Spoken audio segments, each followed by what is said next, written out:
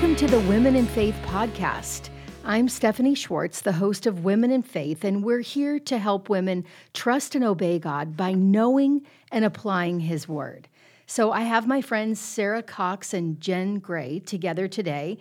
Sarah, can you tell me a few things about yourself? Sure. Thanks for having me today, Stephanie. I am married to my husband, Matt. We've been married for 18 years. We have 4 kids from 7, 10, 13, and 14. And I used to be a teacher, and now I'm a homeschooling mom, so I'm with my kids a lot, and I do love it. Great. And Jen? Well, thanks for having me. I have been married close to the same number of years, 17 years, to my husband, and we have 3 children. One is 14. It's our son, and then our middle child is a girl. She's 13 and has just some minor special needs that are physical and kind of an involved medical history, which may be useful in our future podcast as we talk through some of the practical tips. And then a very spirited and, we will say, strong 9-year-old girl who is the baby. And I have a master's in education and also was a teacher like Sarah, specifically in special ed. And so I've taught from birth, which actually means teaching the mamas, all the way to 12th grade. Wow, that's great. And both of you have served here at Compass. You've invested into all sorts of moms with young kids. So I think that you're perfect to talk about this topic of parenting. So we're going to spend the next 5 sessions talking about parenting, the different stages of parenting, but this time we're going to look at parenting infants and toddlers, parenting young kids, and we want to help ladies to see that we need to be intentional about this. We can't just wing it. We've got to have a plan. We've got to have rhyme and reason for what we're doing. So we're going to look at pregnancy and then sleeping, eating, and then wrap up with discipline. But before the baby arrives, pregnancy, do you think you need to have a plan or be intentional during that time?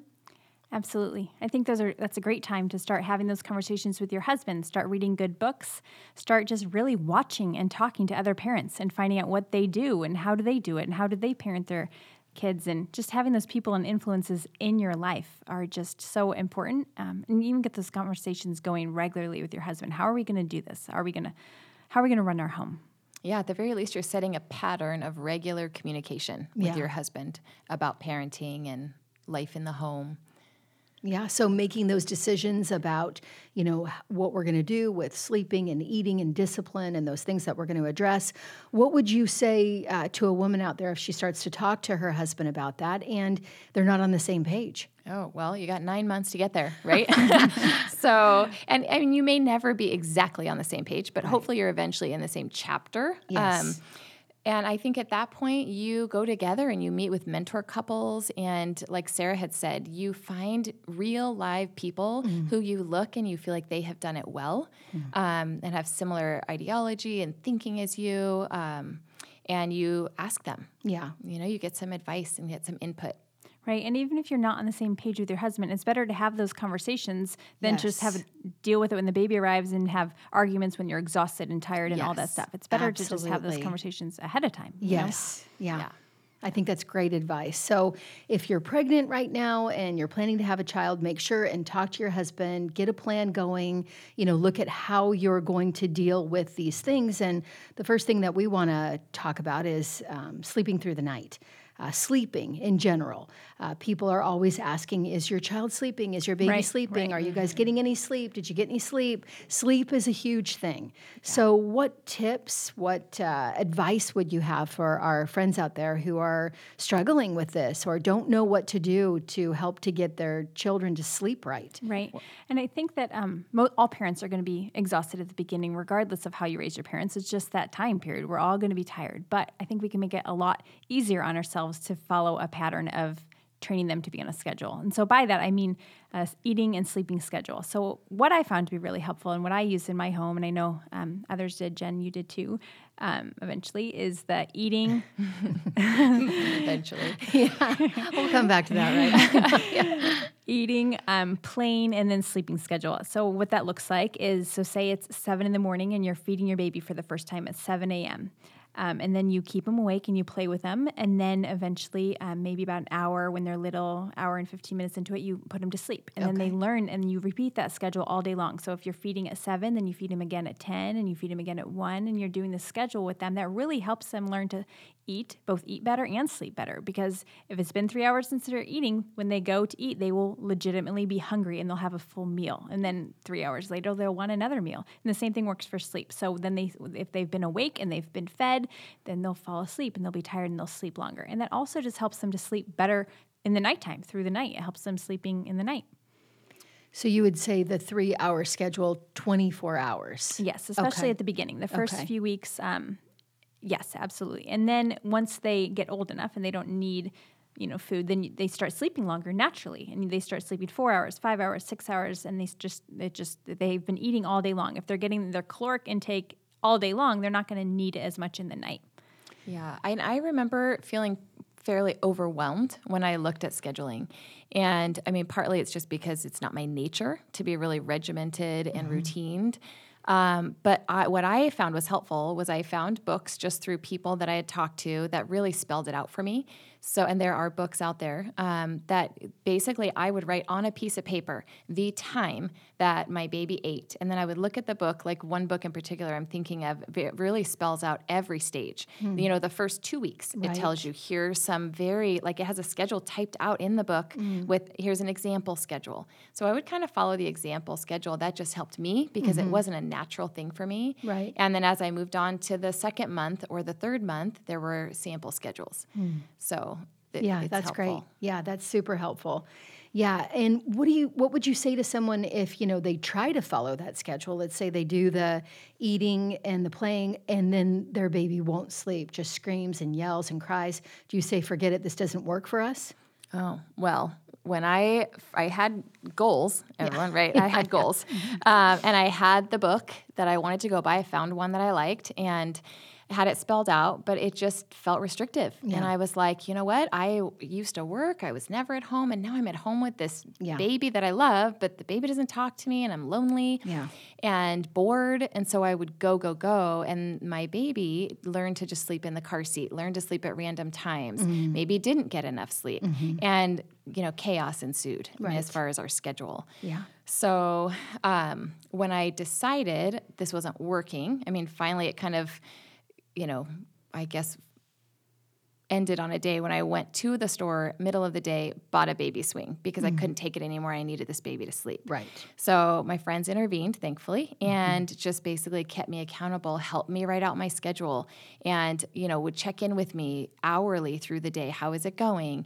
I had to let my baby cry. I mean, there were times when they said he has been fed, he has been played with and stimulated enough, and now it's time to sleep. Let him cry. Right. And it is okay. Yeah. Vacuum, put your AirPods in, whatever you have to do. They're safe, they're fed, and it's, crying. And did that actually work? Yeah. On the 7th day. And on the 7th day, 'cause she said commit to 7 days, my husband came home from work and heard the baby crying said, what is going on here? Yeah. How long has he been crying? Yeah. And I stood in front of the door and said, please, I beg you, give me till the end of the day because they promised me if I did this 7 days, it would work. And I clung to that. Right. And I can tell you, not that this is a formula for everyone, but it happened to be that it clicked. Wow. And my husband was so thankful. Wow, and totally. so with our subsequent babies, even our middle one that had eating difficulties, he said, you're going to schedule, right? I'm like, oh, yeah. Yes. Yeah, wow. Yeah. And it doesn't have to be, I think that was hard for you because you had went so long without doing that. Yes, yes. If you can start even a schedule from the beginning, you don't necessarily have to go through that screaming as much. Oh, my other two kids were so much easier. Yeah. It right. was. Because you started from the beginning. Yeah. And I even think about a mom,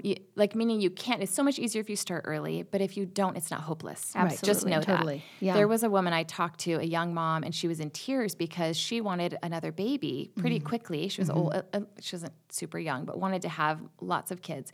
And her husband said, are you kidding? This is a nightmare. Right. Like, I want you in bed at night, and all I have is this baby between us that's nursing every so many hours.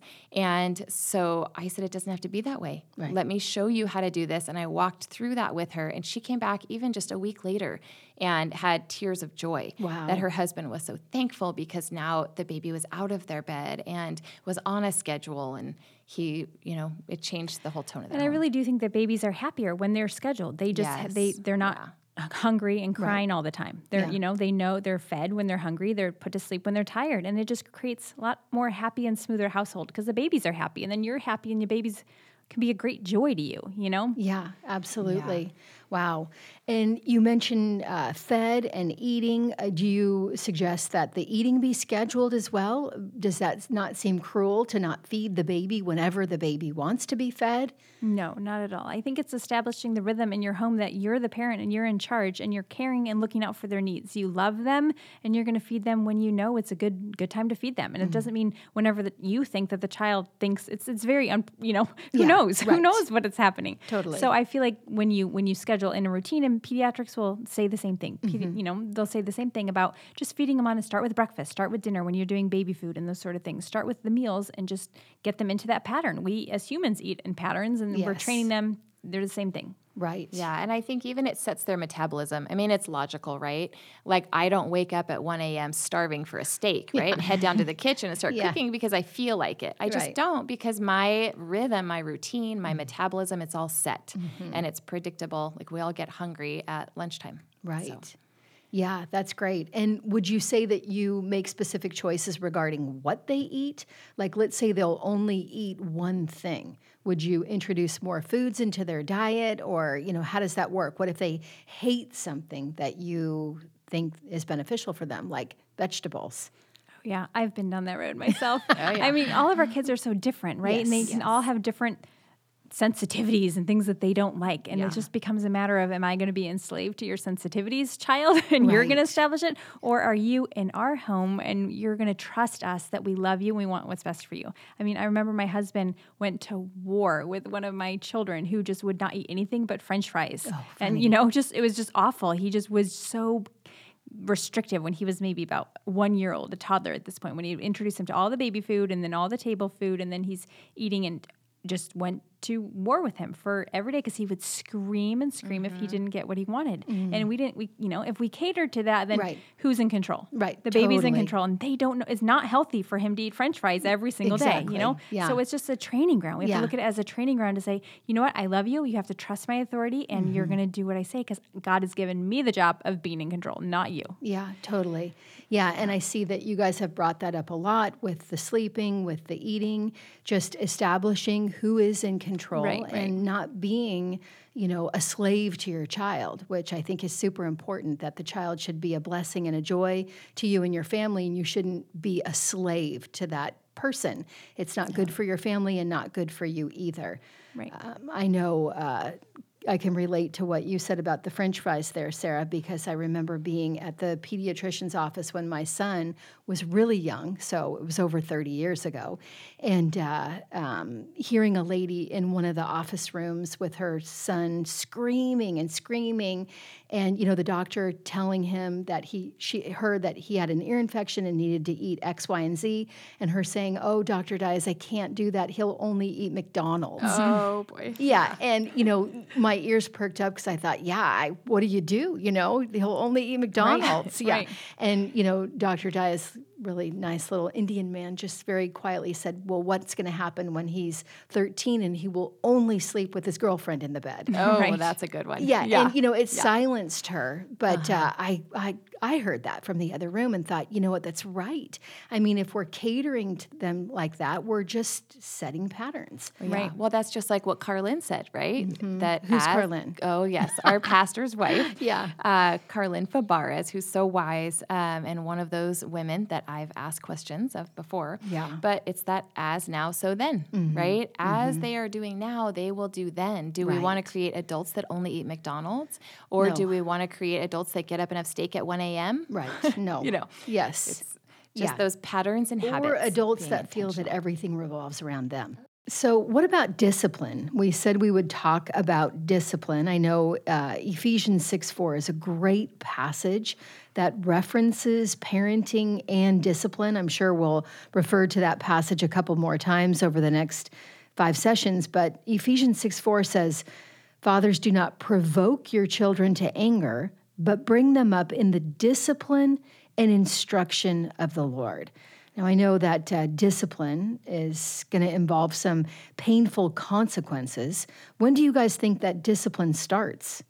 I think it starts the minute they start showing their self-will. I mean, we were all born with this nature that wants to be in charge of ourselves. We all want to be in charge of ourselves. And you can see it manifested in a little 6-month-old, a little 9-month-old. You know, you put them in the stroller and they don't want to go and they arch their back because they're trying to fight you on it. And, you know, or they don't want the food that you gave them, so they throw it down from the table, or they scream because they don't like what you did or something like that. Anytime you see that self-will coming up, it needs discipline because you don't want them to learn and understand or think that they are in charge of themselves. You want them to learn that they are a person under authority, just like we are people under authority. God's in charge of us, and he's given us the job of being in charge of our kids. And our kids really do well from learning that from a very young age. Yes. Little. Yeah, and painful consequences do thwart bad behavior. Absolutely. Oh, yeah, and just think, I mean, it spans changing table days all the way to, you know, late high school years. Yeah. So this is going to be a consistent thing. Better to Yes. start early. Yeah, how much harder it is to start when they're 13, saying, okay, now I'm in charge of you, than when they're little and you're saying, no, I really am in charge of you. It just works out so much better if they're learning when they're little that they are a person under authority. Even at Absolutely. 6 months old, on the changing table, whatever it is. Oh, yeah. Yeah, and when you're saying it gets harder as it gets older, what if someone's listening and their child's maybe 6 months, a year? Do you think it's too late to start disciplining? Oh, no, anytime. I mean, Never too late. it might get harder. You might have to do things, you know, might be harder because if they've learned mom's not going to react one time and not be consistently the next times, then they'll learn that, and you kind of have to undo that for a while. But just teaching them that consistently I'm in charge and this sort of behaviors aren't acceptable, they'll learn, absolutely. Yeah. Well, yeah, and thinking they're capable of learning. Like, this is God's good design, so they are capable of coming under our authority. I mean, even thinking about an example of my kids dropping food off of the high chair tray and waiting until I wasn't looking. So, I mean, truly, I would see this child doing it, and then once I turned around to walk the other way to get a plate or get something, and I happened to turn around, and this kid was looking right my way, and as soon as I had turned around, dropped the food. Wow. It's like they know. Right. Yeah. Yeah, absolutely. And, you know, like the Bible says as well, that this discipline, comes from a place of love. Right. We love our kids so much. Proverbs 13:24 says, if we love our children, we're diligent to discipline them because we want their lives to go well. Right. And, you know, that's going to require discipline. What about, you know, have you seen people that maybe even unaware might be encouraging defiance by, you know, posting photos of their children when they're being, you know, rebellious, or posting videos of kids that are yelling and screaming and crying? What do you think that's doing for the kids and for our quest to discipline right? Oh, I see it all the time. I mean, it's everywhere in social media. And I even catch myself at times, you know, maybe chuckling and then really stopping to think like, oh, this isn't good. We're sort of egging them on in a sense. Yeah. Yeah, they watch us make light of it, you know, and even if they don't, they'll see it later. We just have to take an attitude of rebellion and defiance is not a funny thing. Right, You know, God doesn't absolutely. think it's funny. Yeah. So we shouldn't either think it's funny because they're Yeah. going to catch on, they're going to laugh too. And we have to set the standard of, it's, you know, these things are sins before God. We can't Yeah. make light of them. Yeah, you know? absolutely. Yeah, that verse that we read in Ephesians 6:4 begins with that, do not provoke your children to anger. And what a subtle way to provoke them, by laughing and at the same time disciplining, saying, Right. oh, it's super funny, but you can't do that. It's a mixed message. Oh, yeah. And I've even thought through that exasperating section too. It's like what exasperates our children more is having no bounds, no boundaries, or inconsistent disciplining. I mean, Yes. think of that where Yeah. 1 minute, because now we're frustrated, Right. because we've done nothing and we're done, so Yeah. to speak. Now we are tempted to discipline. They're exasperated because it's inconsistent. And now we are tempted to be angry. Yeah. So all of this shouldn't happen when we're angry. Like this Yeah. is just something that's a consistent, loving thing that we do to them. Yeah. Right. I think it just helps to have it clear in our mind too. What sort of things are acceptable, what sort of things aren't acceptable, and not making light of it, Yeah, and that comes from being intentional, right? Like we talked through this with our husband. We have a plan. Yeah, absolutely. That's great. So being intentional, thinking through what behavior is not tolerable, bringing painful consequences at that point, and doing whatever we can to help our kids be as successful as possible in this life. Well, and I think too, be hopeful. I mean, this does help. It does work. Right. I think about one example of really working on training my kids not to grab things off the shelves. I mean, we're talking little kids, in the grocery store. And at one point I look over and my little toddler is reaching out for the bag of nuts that hangs in Trader Joe's, along the aisle and gets his or her, will not name names, hand just up to it and then like yanks the hand away, kind of frustrated, like I really want to touch that, but I really don't want to get a consequence. Wow. So there's, a very black and white. If I touch that, I will have a painful consequence and I am not going to do it, but I so want to. Right. Just learning that, their own self-discipline, discipline from us, and then learning I can't do whatever I want. Right. Yeah. Absolutely. Yep. So that, like you said, that starts at a young age. Right. Can start right away as soon as they start, exercising their authority and trying to challenge your authority. Yeah. Right. Yep. Yeah, well, I think we're out of time. Okay. I have enjoyed talking to both of you about parenting. I know we're just scratching the surface here, but I feel like it's an important scratch. And if you listen to it and start implementing these things, it will make a difference. You do have to have a plan. You do need to be intentional. You do need to let your kids know that they're not the center of your family or the center of the world, but they're an important member of your home. Right. And, working to make that a peaceful place, a place where everybody knows what's expected of them. So next time when we talk about parenting, we're going to look at parenting in the toddler and preschool years. Thank you so much for listening. Please don't forget to subscribe and share, like, comment, even email us, wf@compasschurch.org with your topic suggestions and questions. And I am looking forward to meeting with you next time. Thanks for having me.